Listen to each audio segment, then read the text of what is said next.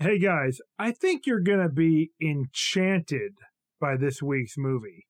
Okay. Oh, yeah? Yeah, I think you'll find this film really to be enchanted. Didn't you just say that? Oh, like it's a great movie. Yeah, but what I mean is that you will find yourself enchanted by the film. Like, I'm gonna be infused with magical abilities? Yeah, what are you getting at here? Guys, we're watching Enchanted. Jesus Christ. Oh, right. I'm confused.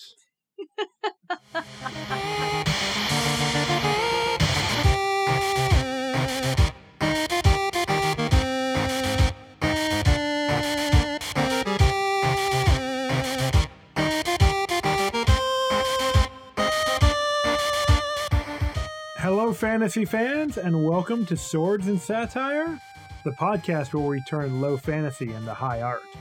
I'm your dungeon manager, Jamie Mokel, here with my enchanting co-hosts. Oh, boy. I'm Chelsea Hollowell, a chipmunk from another realm who just wants to tell their story. That's reasonable. I'm Jack Olander, an earthly princess interested in going to this two-dimensional world. It does seem like an interesting place. It has great reception for phones somehow. That has to be investigated. Oh, we're going to get into that. Mm-hmm. But hey, there's probably no way you could have figured this out yet. But this movie that we watch and we'll be talking about is the film Enchanted. It's a 2017 Disney film directed by Kevin... It's a 2007. That's how people say it, too. 2007. God damn it. Okay. Okay. This week, we watched the film Enchanted, a 2007 Disney movie directed by Kevin Lima and written by Bill Kelly. Enchanted stars Amy Adams, James Marsden, Patrick Dempsey, Timothy Spall, and Susan Sarandon, as well as Rachel Covey, Idina Menzel, and it is narrated by Julie Andrews, kinda, sorta, like for about half a second, or half a minute or so. But, you know, Mary Poppins is here, y'all, so that's the most important thing. Yeah, we're Mary Poppins, y'all. But before we get into our deep dive on the film, I think Chelsea's probably got a pre-written, well-planned, and perfectly executed summary ready to go. Yeah, that's right. Here's your summary for Enchanted. I mean, look at all the notes you have on the film. Are you allowed to put an S on the end of that word? Yeah, right? It's, I wrote one word for the plot because I was just kind of flabbergasted. I didn't know what to write. And what word was that? Andalasia. The only word you need. The fictional home of Giselle, the main character of this movie, and probably not a state, according to Patrick Dempsey. Yeah. I don't know. It was just something about this movie is like Enchanted you? Yeah, I guess so. It's enjoyable to watch, but it also kind of short-circuited my brain in a way, so I don't know what happened. That's how I felt during Seventh Son, so. Well, we only use 10% of our brain, so that puts us down to 9%, I think. I'm just gonna oh yeah, right. Everyone knows the other 90% is pure godhood. Oh, that's nice. Unattainable. Unless you can unlock it with science. But they don't talk about that in this movie. No, that's a different film. Yeah. We don't usually cover those types of movies. Maybe we'll watch Lucy someday, but you never know. Unlikely. Hey, maybe there's a sword in it we don't know about. You find me a fantasy movie where they talk about using 10% of their brain and we'll talk. So, okay. I'm gonna try to make this happen here. Hell yeah. We have Giselle, a forest rat. Princess, kind of. She's not actually a rat. This is not that type of Disney movie. No, she's a human. Kind of. She's a cartoon character. And Prince Edward is also a cartoon character, and he's palling around with a troll and his, I guess, steward or squire, Nathaniel. And their life companion, Pip. Well, wait, no, Pip is Giselle's friend who's a chipmunk. Yeah. Boy, this movie short-circuited my brain, too. So yeah, Giselle's best friend is Pip, chipmunk. And then Edward has a stepmother named Queen Nerissa, and she's like totally obsessed with keeping her crown. She doesn't want Edward to find true love because then he'll get married and become king. I don't understand why he isn't king then. They don't follow traditional European logic for transfers of power. Transfers of power. Yeah, I was going to say, this movie is so ridiculous. Can you imagine somebody trying so hard to prevent somebody else from, like, transferring their power to, that they would, like, just go through this crazy plot to try to invalidate a rightful change of authority? Like, this movie is really unbelievable for me, guys. I know. I don't think this would ever actually happen in real life. Yeah. Oh, wait. I know, what a crazy concept. I mean, in this time, November of 2020, like, could you imagine something like that happening? I know, it blew my mind, and it just, like, really took me out of the immersion, because it was so incomprehensible that this would ever happen in reality. So, she's, Queen Nerissa is obsessed with this, right? And she gets Nathaniel to kind of work for her and try to subvert Edward and Giselle, because they are singing, they meet up in the forest, they think they're each other's true love, and they're gonna get married the next day. Now, this is basically how Chelsea and I met. Yeah, you swept me off my feet, literally. See, there you go. Not with a broom. No. With your arms. Yes.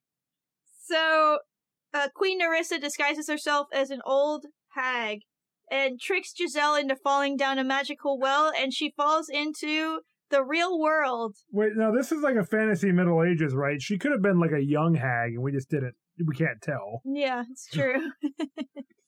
But not a lot seems to really go wrong in their fantasy world, so... That's true. They seem to have really good hygiene and everything. Without having to try, it's like not a thing they have to worry about. I mean, it is a Disney realm. Yeah. So, like, the fantasy Disney, not the actual Disney. So Giselle ends up in New York. Edward, Nathaniel, and Pip all come after her to try to save her. She's actually picked up eventually after wandering the streets for most of a night by a man named Robert and his daughter Morgan. A surprisingly thin accented New Yorker. I'm walking here. Yeah, he has... What are you, some sort of princess? Hey. The people that are supposed to be New Yorkers basically have no accent. I guess we could talk about what about I was going to say, we could talk about the friendly construction workers that were very... Let's save that for the next bit. That's fine. Okay, so... Robert has a girlfriend named Nancy already, and they've been dating for 5 years. He has a problem with commitment because his wife cut out on him and their daughter years beforehand. Brutal. So, man, a Disney movie with an absentee mother? How unusual. Yeah. Giselle spends a few days with them while she's waiting for Edward to come and rescue her. And she ends up kind of changing their whole world around and changing their idea about what family is and love is. So it's kind of like a fish out of water movie about true love and finding yourself. She was a fish? Is this Finding Nemo? Ponyo.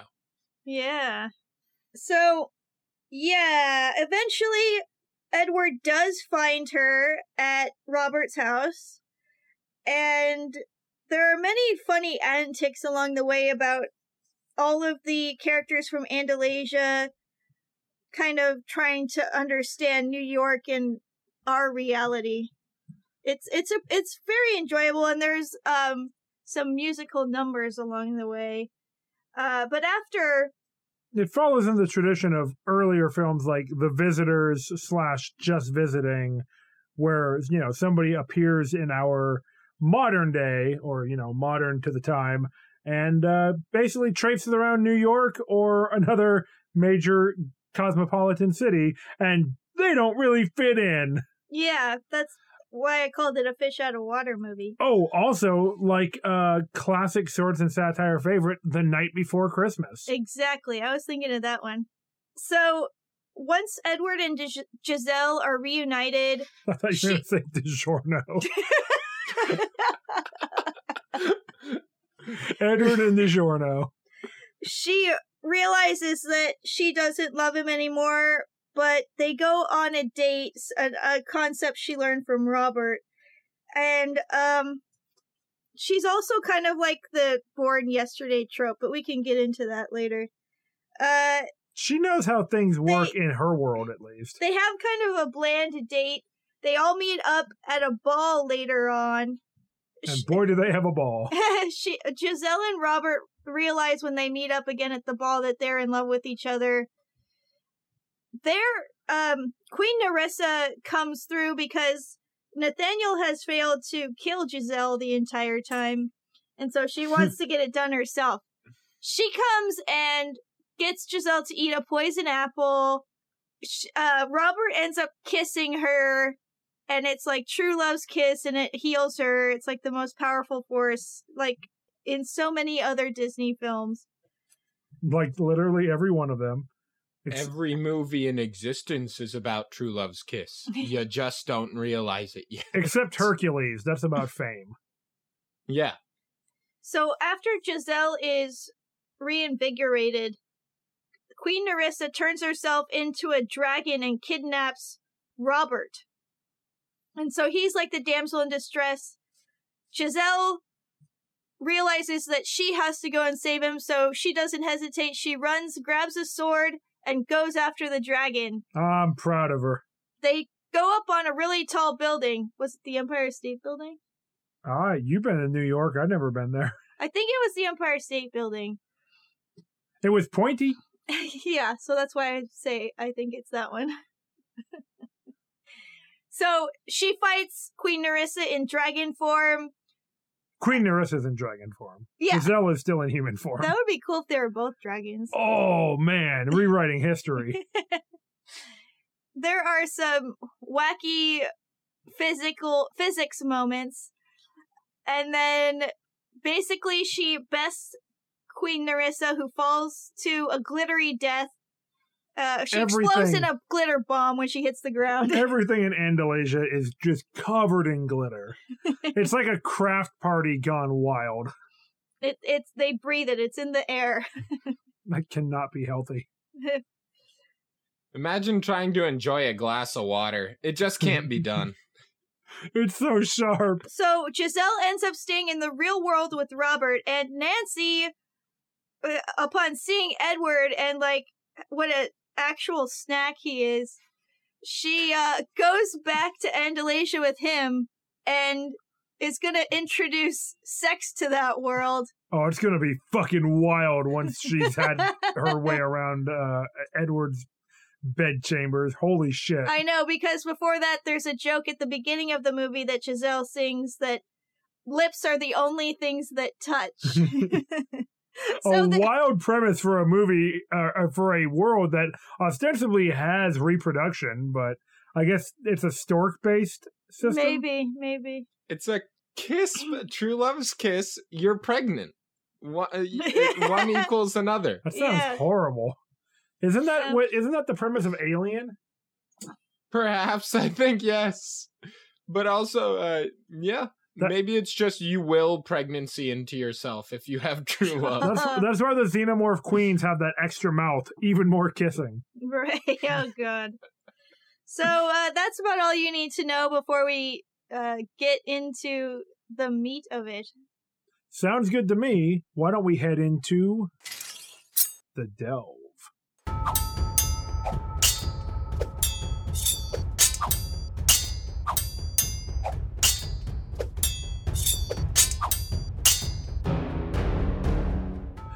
Welcome to The Delve, where we venture deep into the themes, scenes, and lore of Enchanted. So, guys, I think this movie has something to say, but I'm not quite sure what it is. Like, I feel like it's there, and I feel like it's a little bit all over the place. Yeah, I think that they were paying lip service to flipping classic gender tropes on their head, but that they actually fall short of truly doing that. Maybe, yeah. Like, there's a scene at the beginning where Robert gives his daughter Morgan a book of, like, great women in history, and she's really disappointed, which maybe that's understandable because she's, what? 6. I'm terrible. Okay. I was going to say 5 or 6, but I'm usually really bad at identifying children by age. She says that she's 6. Okay, well, that's fine. That doesn't mean I remember that. Okay. But that was like the most iconic line in the film. so, like, it does feel a little bit weird where she's like, like, history of women, but also she is 6, so it makes sense that she would much rather have, like, a book about princesses, sure. And later on, Giselle is reading about, reading the book, right? I don't and know. like takes inspiration from the stories of great women throughout history.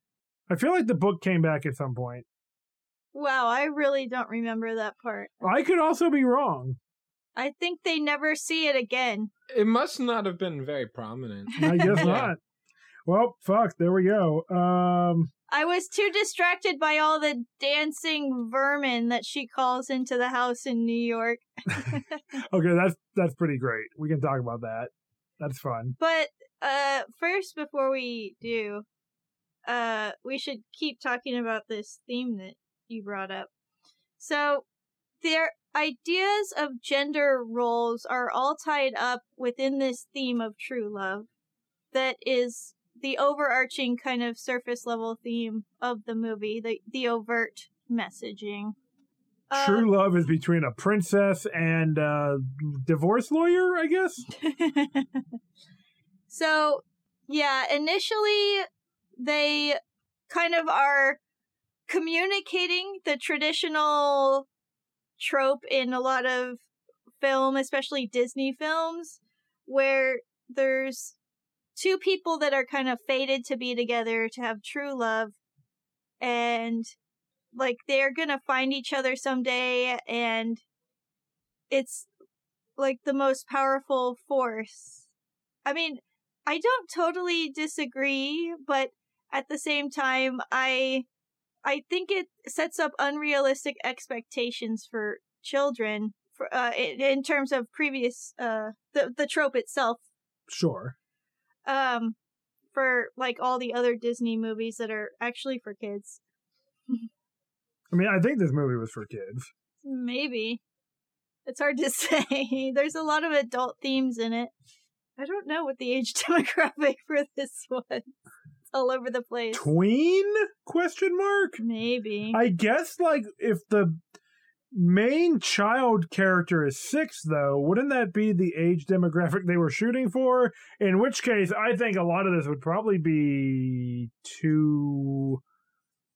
I don't know what the word is. Like, too talky, not enough singy. There's only like 4 songs in the whole movie. 3 or 4 songs. Yeah, I think it was probably aimed at the parents of children who want to see Disney movies. Like people who grew up with Disney movies and then they can watch it with their kids, but they're going to enjoy it more as much. Or just like parents who always have to take their kids to go see Disney movies when they come out. They're like, your kids will want to see this because it's Disney, but this one is for you, parents. Maybe.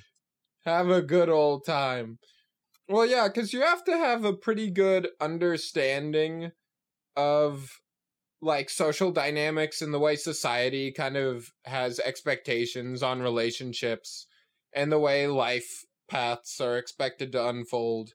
And when I was 9, I didn't really get any of the more minute details of the film. I was just, singing along with it and just kind of thinking it was funny that a princess was in New York. Yeah, I mean, older audiences, the jokes are going to land better on them. But, there's also that whole thing, like, in the 80s and 90s, when writers would just put in jokes about, like, 1950s television programs and stuff in kids' movies. And you're like, who are these jokes fucking for? Like, it was so common for movies in those times, like the 80s and 90s, to make references to, like, I Love Lucy. To shows like I Love Lucy or like Dick Van Dyke and stuff. It's like, wait, what? Who are these jokes for? Well, the parents.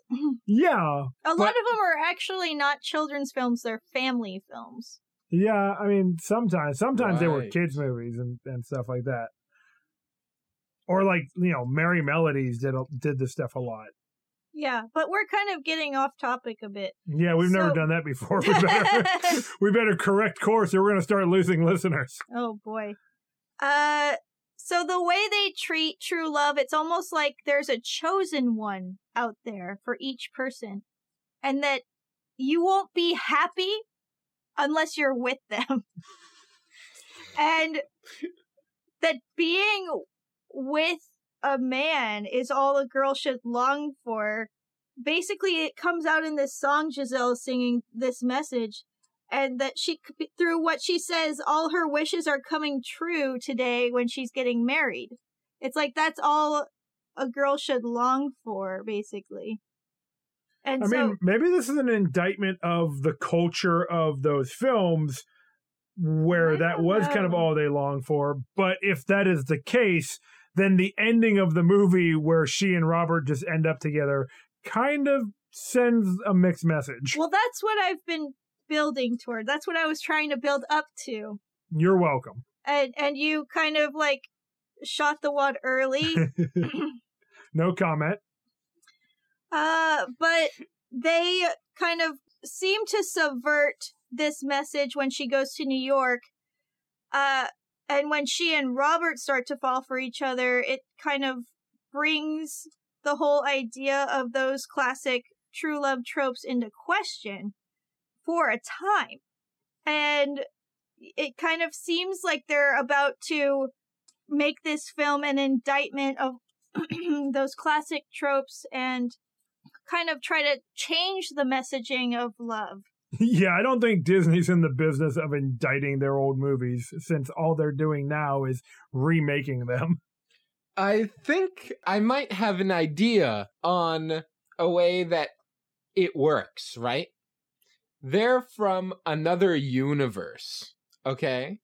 It's two-dimensional, so we know it doesn't function the same way as ours. It has its own set of laws, universal physics and laws, right? Yeah. That carry over to Earth. Sometimes. When the Queen came over here, she could still use magic to transform herself, still had poison apples, and could conjure her images through liquid, right? And Giselle still has her druidic ability to talk to and, I guess not control, but compel animals to do things for her without any promise of recompense. Yes, and that also extends to humans as animals, provided they are not so stubbornly stuck in their own world. If they are malleable to the situation, she can control them through song or compel them to participate. Yes, that's right. She can create massive dance number outbreaks in the middle of Central Park. Yes, but the way this relates to True Love's Kiss, right? What if True Love's Kiss is a law of the reality in their world, a magical guarantee, right? The same way on Earth you drop something, it'll fall like gravity. True love is a force of nature in their world, right? That does seem to be a belief they hold, and it does almost seem to be like a magical force in the world that they come from. But it's still a message of the film itself. Definitely. You know what I'm saying? I'm lightsabering it. Yeah. That's what we do here. Oh, yes. Wait, how is she a princess also? She She's lives in not. a tree in the woods. I think she is. They refer to her as a princess. the little girl Morgan calls her a princess because she was wearing a gown when they saw her. Yeah, and Morgan is the heartbeat of this film. And she's not Okay, actually so a princess where she comes from. Morgan thinks she's a princess. Also, I have to say, see. if it's true that this movie is like following a soulmate narrative, that is a fucked up cosmic fate to put your soulmate in a completely different multiverse than your own, or universe. Like, That's a universe good than point. your I own. hadn't thought of that. Like, if I'm not sure if that's the idea of the movie or not, but Giselle and Robert are from two, like, it's not your usual, like, two different worlds love story. This is a literal two different stories love story. Okay. Two different worlds. I remember what I was going to say. So, yes, thank you for saying that, because You're welcome. I wanted to go back to what I was saying before, where the film seems to be going back on these classic tropes. When she and Robert start falling for each other, it seems to break this idea that you're fate bound to one person in particular. She fell in love with Edward at first sight, but then over time, Because that was the expectation that it's been set up for her. Sure. But then she and Robert grew to like each other over time. And Which is they a better developed story. feelings for each other through shared experiences and that type of thing. And so it seems like it's trying to turn that on its head, this idea that you're fated for one person in particular. But then there's also other messaging in the film, like it promotes having one partner for life. Unrealistic. He's a divorce lawyer. Who even does that? Wait. Yeah. Yeah, we're probably mated for life, but We're also the exceptions that prove the rule. yeah. But Robert has had, obviously a prior relationship because he has a baby who was brought by the stork, and we all know that the stork only delivers babies to happy couples. Well, he's a divorce lawyer, Yikes. and through Giselle's reactions to people getting divorced, which are funny at the time, but when you think back on it, it's horrifying. It paints divorce as like this terrible tragedy, but like divorce usually happens for a fucking reason. It literally causes Giselle to break down in tears and create a huge scene at Robert's law firm. Yeah, like the people are going to be separated forever. It's like sometimes people grow apart, or there are like toxic situations people get into and they need to like stop being together. And divorce rarely happens because like people are separated like beyond their will. I mean, these two were fighting over a baseball card. Like, I don't think this is a good relationship. Yeah. And then like Jack was kind of reminding me before, when Giselle and Robert get to the ball and she's been poisoned and he kisses her to bring her back, it kind of reaffirms this idea of true love again. But maybe they had built it up over their time that they spent together. Maybe. But then when she wakes up, she says to him, "I knew you were the one." Yeah, that's not great. And so it goes back to this idea of a chosen one. And then that brings up what you said, how it's fucked up. Like, okay, if in this world they're creating in this movie, if there really are Multiverse.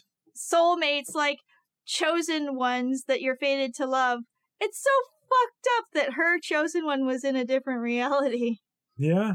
And But- then it really makes you wonder, like, because this is a Disney movie, who's Thanos' true love?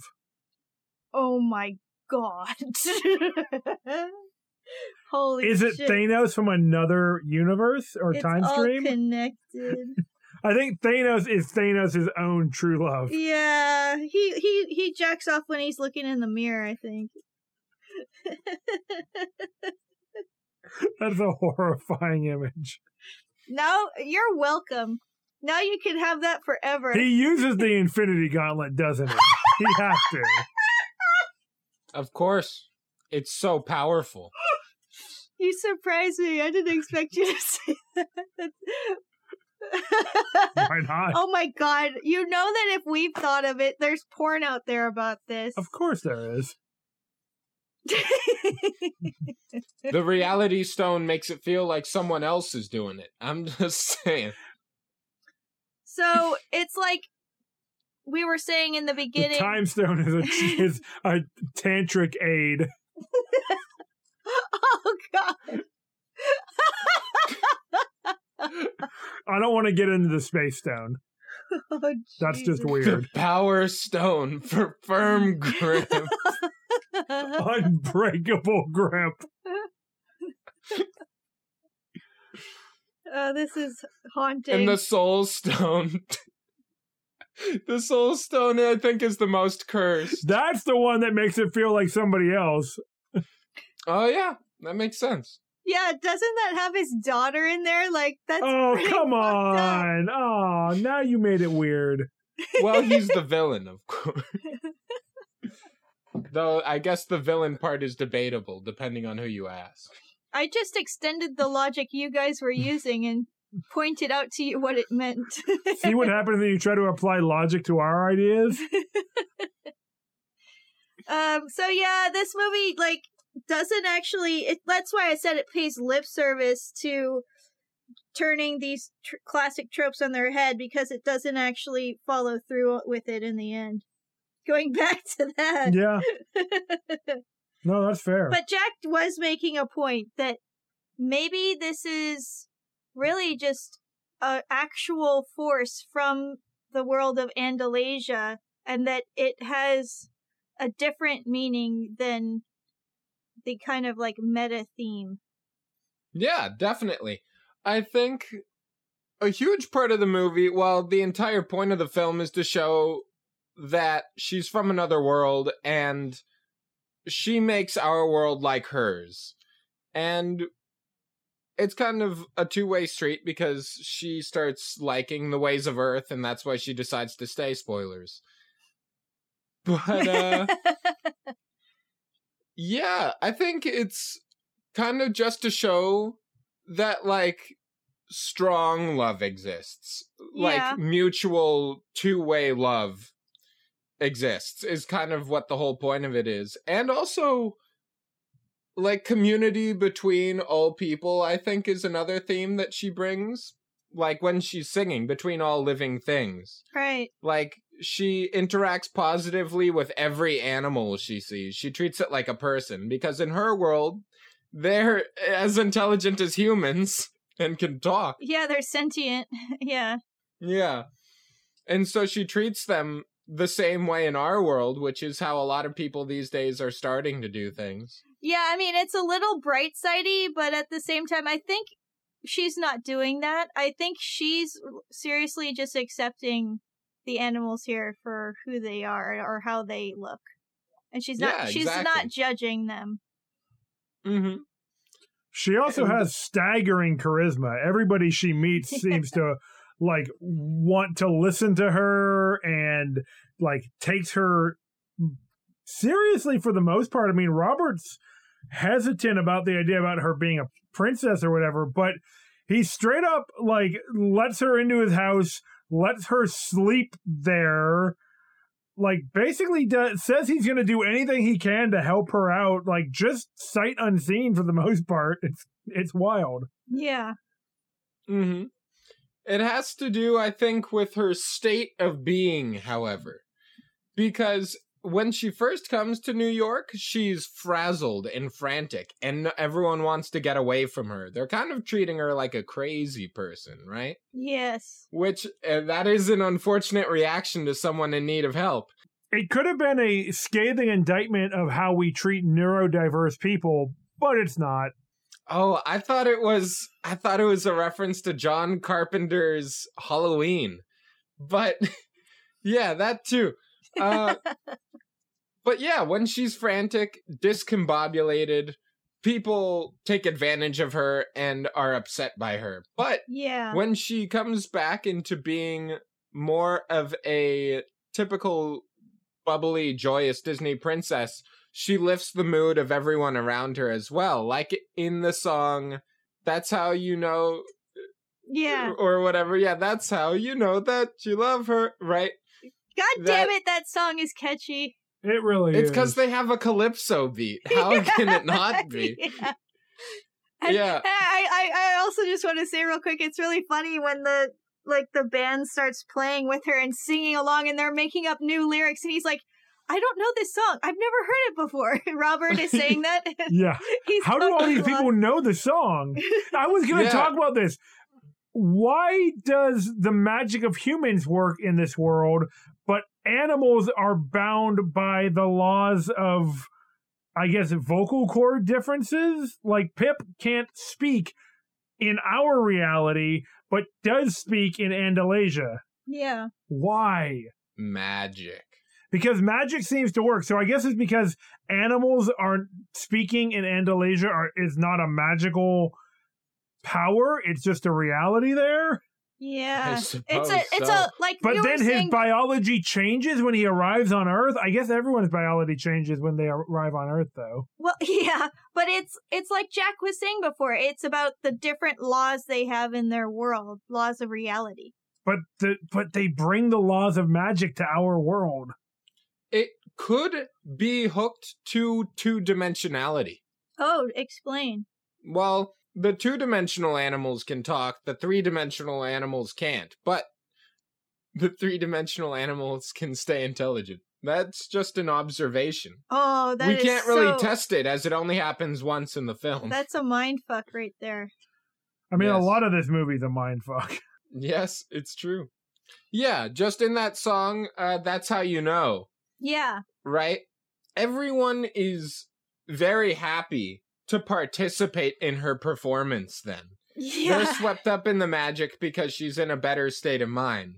That was just kind of the theme of Community, I think, that she carried over from her world, because there's the themes of Right. Earth and the themes of Disney that they're trying to showcase. Right. The themes of Earth are you're kind of an individual, life is gray, there are complicated situations around things like love, divorce happens, things like that. There's work, there's dating before you decide to hitch up with somebody. Before you first then- kiss someone. Exactly. And then the themes of her world are like, you just fall in love and go for it, baby, right? If you want to have a positive relationship with others, just start interacting with them, right? Like in that song, That's How You Know. She started singing and she started singing with other people and they want, it formed an entire community. She was matchmaking during the song as she was coming up to different people in the park too. Yeah, that's wild. Yeah, she channels her ideals like a paladin. Yeah, she's kind of like a bard too. And a druid. Mhm. Yeah. See, there's this. You reminded me, Jack. There's this line that I really like at the beginning when Nerissa is pushing Giselle into the magical well of horrible transformation or transportation to the mortal world. I want to talk about that in a minute. But she says that she's going to send Giselle to a place with no happily ever afters. Oh. So, like, dab Right. on Earth, right? Like, Yeah, I forgot about that. by the way, this place sucks. But how does Nerissa know about our reality? And why is there a portal in a well inside the castle that leads to a New York sewer system? Oh, this is the rewriting history moment because you're giving me an idea. We have Me to too. do a rewriting history where there are portals to different realities in the My God. Disney universe. But it wasn't like I mean, isn't that just Kingdom Hearts? Princess into the princess verse. Oh, man. oh god, that sounds horrifying. Mm-hmm. Let's head to the bounty board.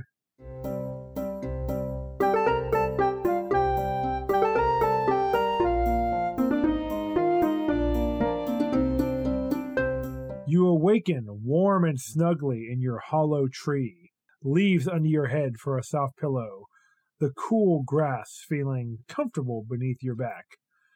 As you rise and stretch the sleep from your limbs, small flowers begin to blossom on the ground, and to form letters. They read, Bounties? This week, Swords and Satire is sponsored in part by Audible, the leading provider of audiobooks and spoken word entertainment. Now, I gotta tell you, Audible isn't just some company we know nothing about who wants us to shill their products. Nope. All three of the satirists have been using Audible since before we even started Swords and Satire. At this point, I've got a pretty impressive collection of audiobooks that I love, and I'm always looking forward to getting my monthly Audible credits because I know I'm going to get something new to enjoy while I'm driving, working around the house, or just staring into the void waiting for Crom to call me to his great mountain. And if you head over to audible.com/swords and begin your free 30-day trial, you can help fund this show and start your own audiobook collection, which might even eventually rival the stores of knowledge from the Great Library of Alexandria. Sorry, too soon? And if you want a suggestion for a series to start your Audible collection with, might I suggest The Iron Druid Chronicles by Kevin Hearn? All three of the satirists love these audiobooks. They're about a millennia-old druid named Atticus O'Sullivan who lives in Tempe, Arizona, and goes around solving people's problems, gardening, fighting gods and demons, and basically doing all kinds of other stuff that you would think that a modern-day druid would do. These are really entertaining fantasy books with some interesting world building, great lore, really lovable characters, and, spoilers, eventually there's a talking dog. So, I mean, he's not really a talking dog. He can just talk to Atticus because, he's a druid. And, well, why don't you go on over to Audible right now and check out the Iron Druid Chronicles? That's what we suggest. Are you convinced yet? I know you are. So head over to audibletrial.com/swords right now to start your free 30-day trial. Get a credit for a free audiobook of your choice that you get to keep even if you cancel your membership. Not that you're going to want to. You'll also get an exclusive wellness guide and an email reminder before your trial ends. And after that, it's just $14.95 a month, and you get a credit for an audiobook every month. When you sign up for your free trial, you also help us keep the torches lit at Castle Satire. So once again, that's audibletrial.com/swords. And now, back to the episode.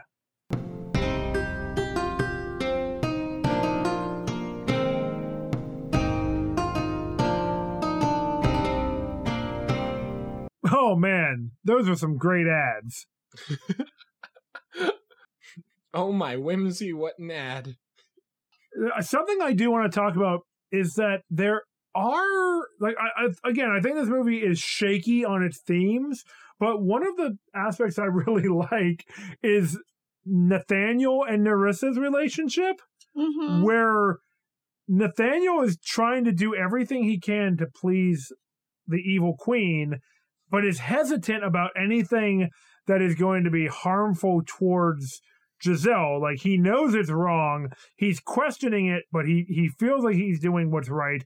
But in the end, he learns to stand up for himself and to not take Nerissa's shit. Yeah. And is kind of empowered through his unwillingness to continue this course of evil that he's been set out on. And he was kind of locked into in the reality in Andalasia. Like, in a lot of ways, Nathaniel's the only character who grows in this movie.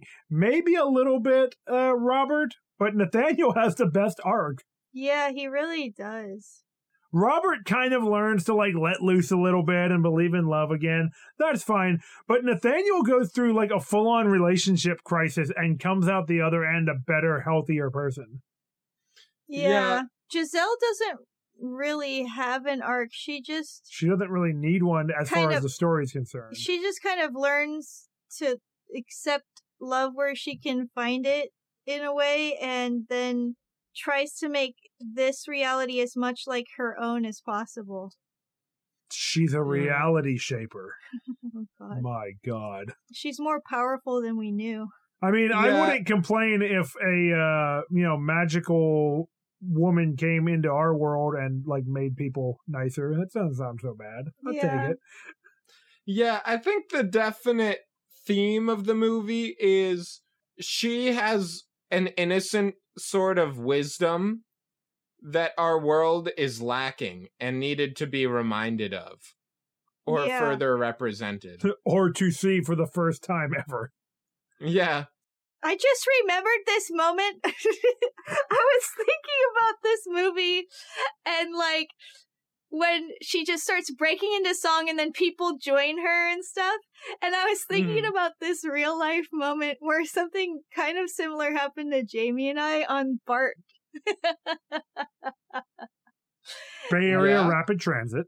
Yeah. There were these people that suddenly got up and turned on music really loud, and at first we were like, oh god, they're just like kind of invading our sound space. And then we look over at them, and then they start doing all these cool, crazy dance moves, and they're dancing to the music, and they're doing this whole performance on the BART train. And like people that were just like sitting with other people in the train actually are part of it, and they all get up and start dancing, and they were doing all these cool moves together and stuff. It was like a very small flash mob. Yeah, but it was pretty cool, and it was awesome. Yeah, it was not what I thought was happening at first, and like I enjoyed it. Some people were just ignoring them, but we were just watching, like, oh yay! Oh yeah, I love performance, so that was awesome. Yeah, we great. We enjoyed it, and we like clapped and like thanked them and stuff. And then they just kind of took it and got off on an exit. Yeah. Took their boombox or whatever. Mm-hmm. Yeah, it was pretty cool. I thought I got a kick out of it. So if I had somebody come in, like a magical person come in and start singing around me, I might sing with them. You never know. So because the words will just come to you. Whatever you say will be what you're supposed to, as long as you're going with the princess. But right? this raises an interesting question. Yeah. How does Robert resist the compulsion to engage in spontaneous song and dance? Is it because he needs to learn something from the dance, so Giselle is not casting the spell on him, just on the other people around her to be illustrative of her point? Maybe, but he is compelled to follow her. He follows her the whole time and is responding to things she says, so he's kind of a part of it. I mean, they're friends, so it makes sense. Like, if your friend broke out into song and dance, like, hopefully you wouldn't just ditch him. Yeah. But at the end of her song, though, everybody's got their arms out in the sky and is doing, like, jazz hands, and he, like, stands up finally and does mini jazz hands next to his face. Okay, so the magic is working on him. He just has to get through all these layers of ennui that have been coating his aura for years. But that's my point. Like, he cannot be the most jaded man in New York. Like, a lot of those other people are probably, like, pretty cynical, but they still get down. Yeah. Yes, I think it's that he is stubbornly in his own reality, right?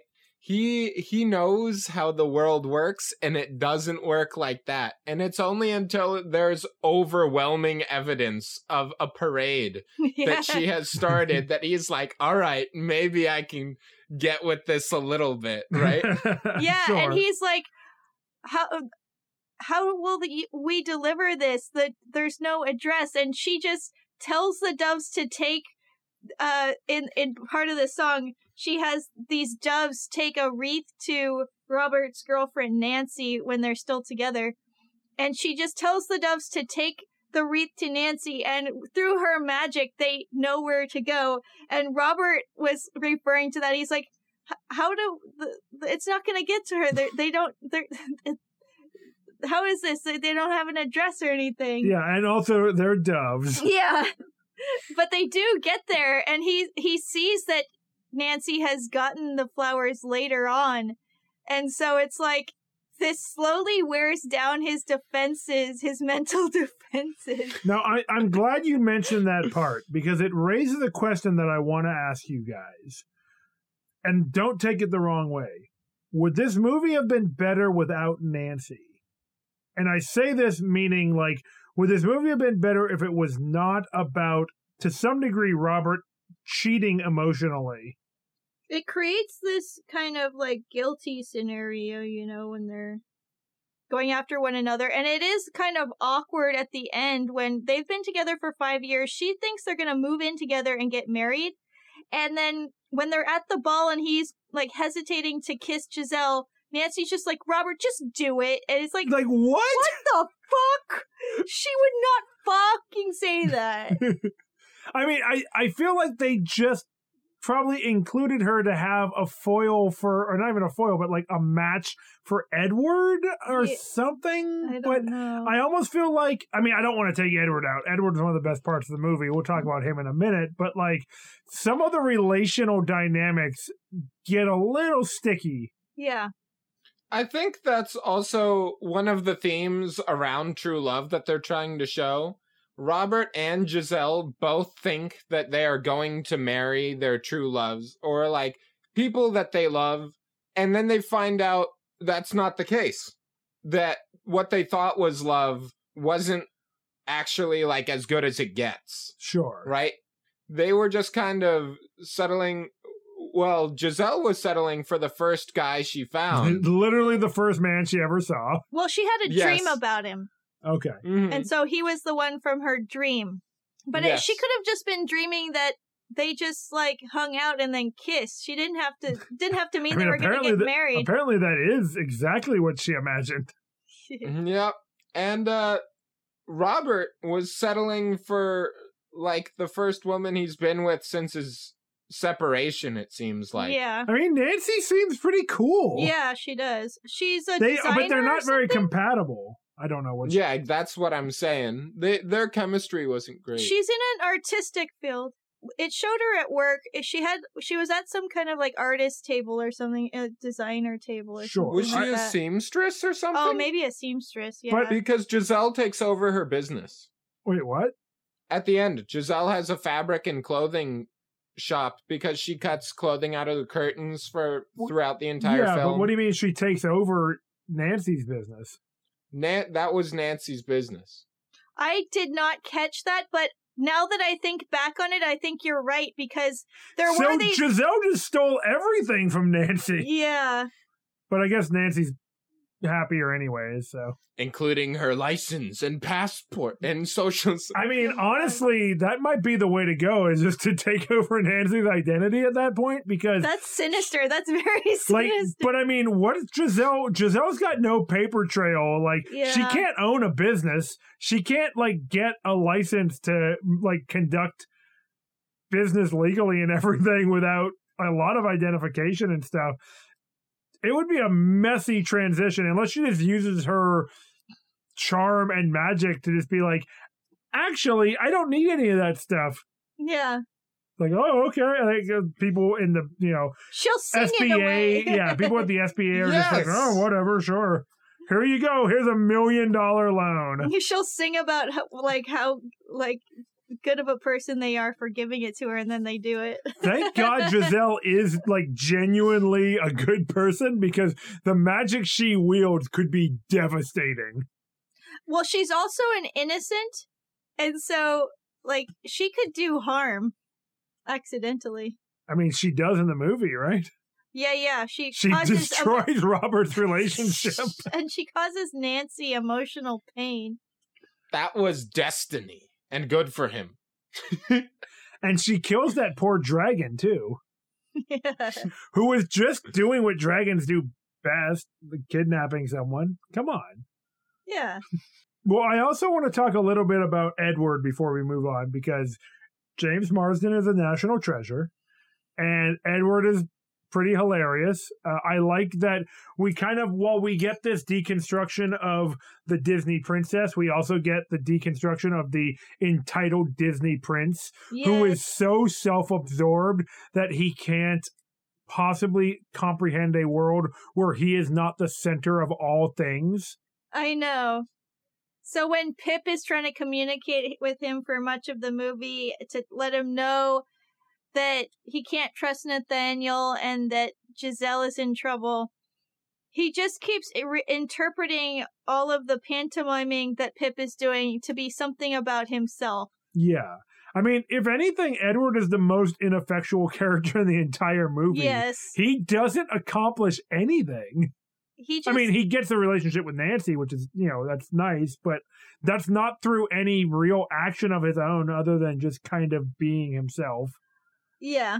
But I mean, if she's gonna like him, hopefully she'd like him for himself. Oh, yeah, that's fine. I'm just saying he doesn't do anything other than harass a poor bus driver. Yeah.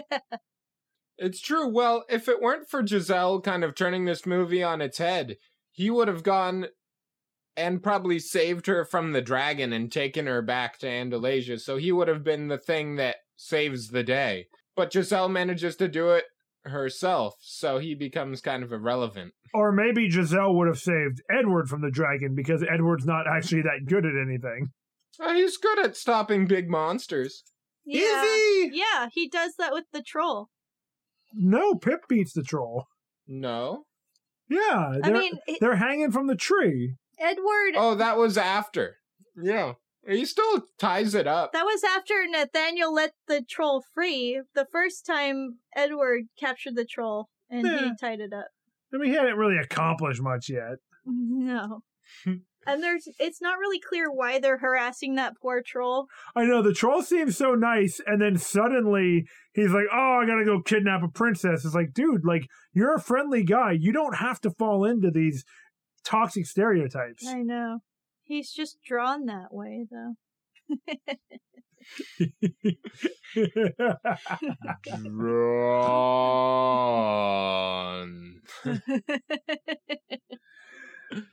Do you guys have anything else you want to cover before we move on? I really feel like I want to just gestate in this idea of them bringing magic into this world a little bit more, because that is such a fucking trip when you think about it. She is just made of magic. She doesn't cast any spells. It's just that she has some kind of magical effect on people and animals when she starts singing. Oh, gee, like a bard? Yeah. Mm-hmm. And it works even in this reality when other things from their world don't. And that is fucking wild. It's really insane. And everyone uses their magic so overtly. And it's so strong. Yeah, I It's know. not subtle spells at all. It's just so in your face. She could get people and animals to do whatever she wants. So it's like Jamie said, it's a good thing she's a good person at heart, because What if the sequel is that Giselle gets jaded by New York oh god, that would be the worst thing. and becomes a tyrant? Holy shit. And at the same time, New York becomes whimsical because of her, and society is just collapsing around her regime. Oh god. As people are just lazily enjoying their days while she's taking over. Oh, so she becomes like the evil stepmother of Morgan, and when Morgan is grown up, she has to defeat the evil Oh my Queen god. Giselle. She makes Morgan's nightmare come true. Yeah. And then Andalasia becomes an erotic fantasy land. Thanks to Nancy. Yeah. Yes. I like Giselle as a character. I don't necessarily want to see this happen, but also I need to see this happen. I think it would be really funny if Giselle wrote that as a book, and Robert was just like, Giselle, what is this? Oh, I just thought it was funny. Okay. That brings up the last point I want to talk about before we move on. There's also a narrative implied in this movie by Giselle that maybe the fairy tales that we know from our world are misinterpretations or intentional rewritings of actual events. Giselle tells Morgan about how the big bad wolf, the quote-unquote big bad wolf, is actually the victim of the Red Riding Hood story because Red tells that story a little bit differently. Do you know what this means, though? It's a folk tale in our world, but she fucking knows Red Riding Hood in her world. Yes, exactly. So that means... Red Riding Hood is a monster. But so how did we get the story? That's what I'm saying. Jamie, this Through means the poop hole. yeah, this means that other characters have come through in the past to tell their stories. Oh man, Jack B. Nimble, Little Red Riding Hood, the old woman in the shoe. What's the real story? I ask you, what is the real story? I don't know. I don't know, but Jack do be looking kind of thick, though. I think we're going to need to get to the bottom of this. Yeah. All right. No problem. But You that might. said bottom after I called Jack thick. Yeah. On that note, why don't we go into evil, stupid, or misunderstood?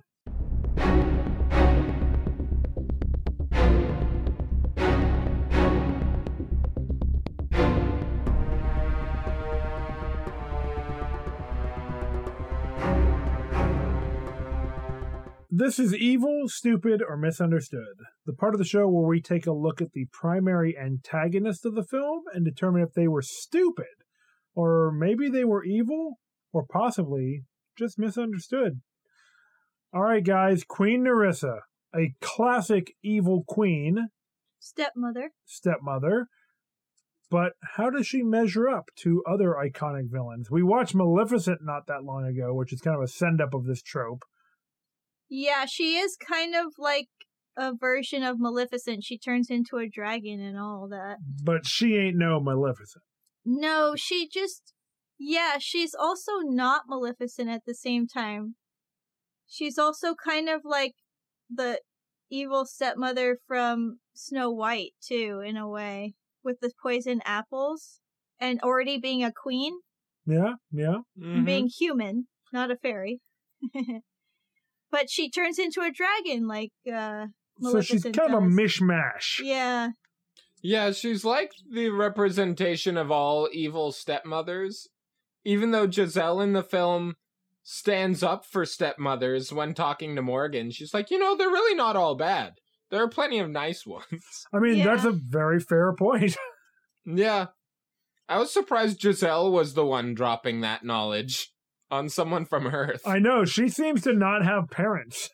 I know, I was thinking that too.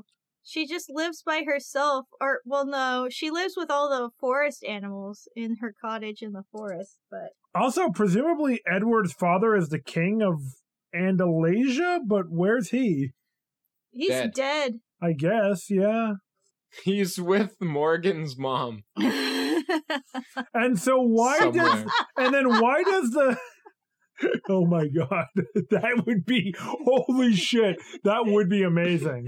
But then why hasn't the royal power passed to Edward yet? I mean, why That's why I is was Nerissa even Yeah, tripping? Marriage. yeah, that's why I was saying earlier that they don't follow, like, traditional real-world transfers of power in the summary, because once his father died and maybe if he was he wasn't of age, she might have been named like the steward of the kingdom until he came to be 18 and would take over the throne himself.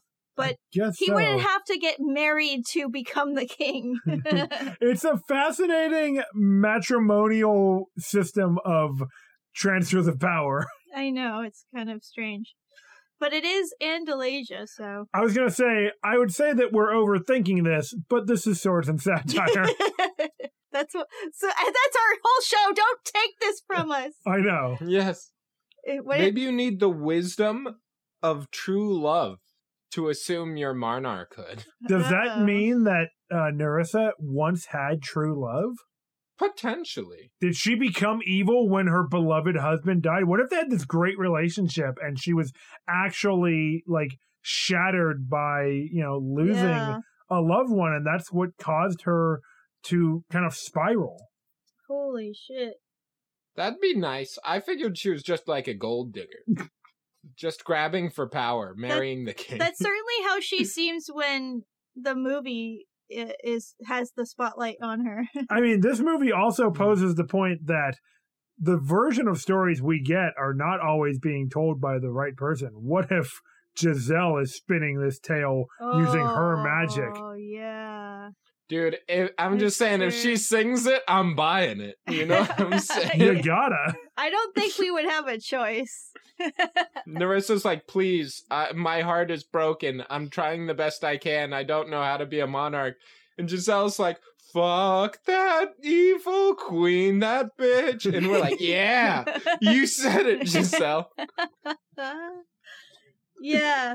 She's kind of painted as being evil in the movie. Very one-dimensional. Queen Narissa, yeah, very one-dimensional, but she's also kind of ineffectual. Like, the things that she does to try to thwart Edward never work. Even when she tries to overtly harm Giselle herself, that doesn't even work. She wants to lie to the people that she leads. I mean, I don't even get the sense that she is doing much as a queen. I mean, she's in charge. Yeah, but what does that even mean? Where's the feel kingdom? Like they did the movie a disservice by not having a more fleshed out character. But I mean, I guess this was 2007. We hadn't had Maleficent yet. We hadn't had this kind of renaissance of these characters and going into backstories more. But this movie is kind of a takedown of tropes in some ways, but like, I mean, I guess we've also come to the conclusion that it is also not that. So yeah, you know, if they really wanted to do like a kind of flip-flop turning things on their head, they could have had Edward and Nancy go back to take over the kingdom, and Queen Narissa could have just stayed as like a CEO executive in New York, like a Wall Street executive. oh god. My god. I mean, unfortunately, it seems like the right Politics. qualifications of being an evil queen to moving into a corporate CEO. Yeah. It fits perfectly. It would fit. So the character is kind of dumb just because she's written in a really one-dimensional way. Yeah, she doesn't have much of a plan. She doesn't want, like, she's a powerful spellcaster. Why is she sending Nathaniel to do this shit for her? Yeah. And then she's like, I guess I have to do this for myself. It's like, yeah, why don't you just start with that? You can shoot flames. You turn into a fucking dragon. Yeah. Why I did think you she wait? wanted an alibi. Why don't you lead with the dragon? What Jack said. Yeah. I think she wanted an alibi. Because she didn't want Edward to get involved and actually find her. She wanted Giselle to be killed off before Edward could get to her. She wanted plausible So she couldn't be deniability. blamed. I mean, did Edward know Yeah. that she could transform into a dragon? Why not just show up as a dragon and fucking do your thing and be like, oh no, a dragon ate poor Giselle? Yeah, it doesn't seem like Edward did know that. Yeah. Like, he's not very bright. Like, he would never put the pieces together. No. Yeah, you're right. No. I hate to say it. Unfortunately, I think Narissa's pretty stupid. Yeah, I think she's Bad planning. I think she's like stupid evil. Well, yeah, I mean, clearly evil. Unfortunately, disappointingly, I don't think she's misunderstood. No. Nah, stupid evil. Her morality is a bed of sand. You know, when the villain is pure evil, it feels a lot nicer when the hero kicks their ass or turns them into glitter. Yeah, shove them off of a building and turns them into glitter. Yes. All right, well, I think that pretty much covers it, guys. Why don't we head over to the smithy?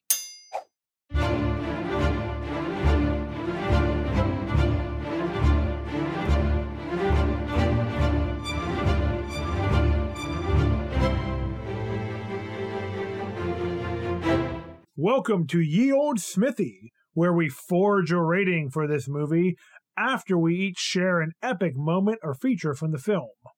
Chelsea, why don't you tell us your epic moment or feature and then give us a rating between 1 and 10 swords.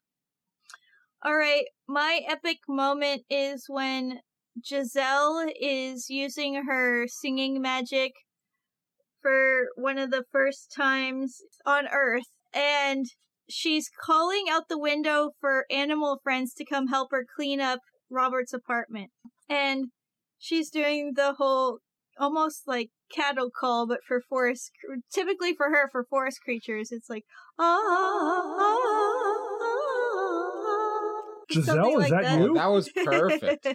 That was exactly right. And then it's like echoing through all the streets, and all of the animals that are looking up are rats, cockroaches, pigeons, and flies. And then they all show up, and she like Lets them in. hides a slightly disgusted look as one rat is like biting fleas on its back next to her. And she's just like, it's always nice to make new friends. And she just like refuses to judge them. That's nice. And so I really like that part. This is a really fun movie to watch. It's really funny. I like fish out of water movies. I think they're fun to watch. You get to see something about our world or our Western culture from a different point of view, and that's always interesting to get to see. And then it usually ends up meaning that the person that doesn't fit in ends up changing something about our world, or at least a small corner of it. I think we learned something today. Yeah, and I like to see how they end up changing the reality for certain characters too. I think that's cool. It's so enjoyable to watch this movie and laugh along with all of the jokes and like get swept up in the cheesy songs. I would hate to give it a bad rating. There are no bad ratings, just honest ratings. Yeah. The mixed messages did leave me a little bit disappointed when I was watching it for our show with new eyes. So I think I'm going to give it a 7 out of 10 swords. It's a lot of fun. I highly recommend people watch it, but it just, since I was watching it with the new lens, it did leave me kind of disappointed. That's a solid score. Mm-hmm. Jack, how about your epic moment or feature and your rating from 1 to 10 swords? My epic moment from the movie is Nathaniel, right? He's in an love epic with moment. the queen. Yes. He's in love with the queen, and through his time in New York and exposure to our world's media, he starts doubting whether or not she feels the same way about him. On the television, there's a soap opera, and he hears a woman say, "How can I love you if you don't even love yourself?" That really affects him deeply. Yeah. He's like, oh, maybe I don't love myself. And then later on, he's in a disguise in a taxi cab, and he's on call with a radio announcer. Yeah. He's like, I'm just not sure what our relationship actually is. You know, I'm not so sure that she feels the same way about me that I do about her. And the radio announcer's like, look, just be upfront with her. Go up and say, tell me what you really think. And then Queen Nerissa shows up right then and says, hey there, worthless. Yeah. We got work to do. Yeah, that one hurts. And that was so devastating. I know. Yeah. It's super cruel. That scene was very funny, but Nathaniel eventually stands up to her with a sword too, nonetheless. So, pretty cool. Nathaniel, like you guys said, he has the best arc. Yeah. I'm gonna give this movie 8 swords out of 10 because I think it lives up to what it was trying to do really well. Like, this movie had an idea of what it was. Like, it has a personality. It's kind of using tropes in our world. It has such a personality. And it has such an identity. I suppose I'm just saying the movie did what it was trying to do. The only thing I would have changed is I would have personally liked more music. Yeah. At the end, because like we said in the podcast, there's a tonal shift halfway through where the music kind of stops as it's transitioning to be more like our world. Yeah. But, you know, that doesn't mean it had to stop. Giselle is still magical. Things like that. I suppose the villain, it would have been cool if she did play a bit more of a bigger role in kind of being affected by our world in some ways. But yeah, very enjoyable film. Would totally recommend. 8 out of 10. Nice. Not bad. Now, what about you, Jamie? What's your epic moment and or feature and rating? Well, I'm glad you asked. My epic moment is a really silly classic bit they do in the movie when Edward arrives at Robert's apartment building and starts going door to door looking for Giselle, and he meets some interesting people along the way. He meets a man with a cat who's kind of like a crazed cat, it seems like, who's kind of swiping at him. He meets a presumably a gay man in a leather outfit who's very happy to see Edward. Edward's reaction to the cat hissing at him is to hiss back. Thank you. His reaction to this interaction with, like I said, the ostensibly the gay man that he meets is a little uncomfortable, but not totally, like, he's not saying no necessarily. He's just like, okay, this is something I gotta feel out here, but I am looking for somebody, so, you know. But that was funny. But my favorite one is actually the very first one. Well, again, this is such a dumb bit. This whole scene is the dumbest bit, but it just makes me laugh. Oh, right. Yeah. A woman opens the door with all these kids. She looks miserable and just goes, "You're too late."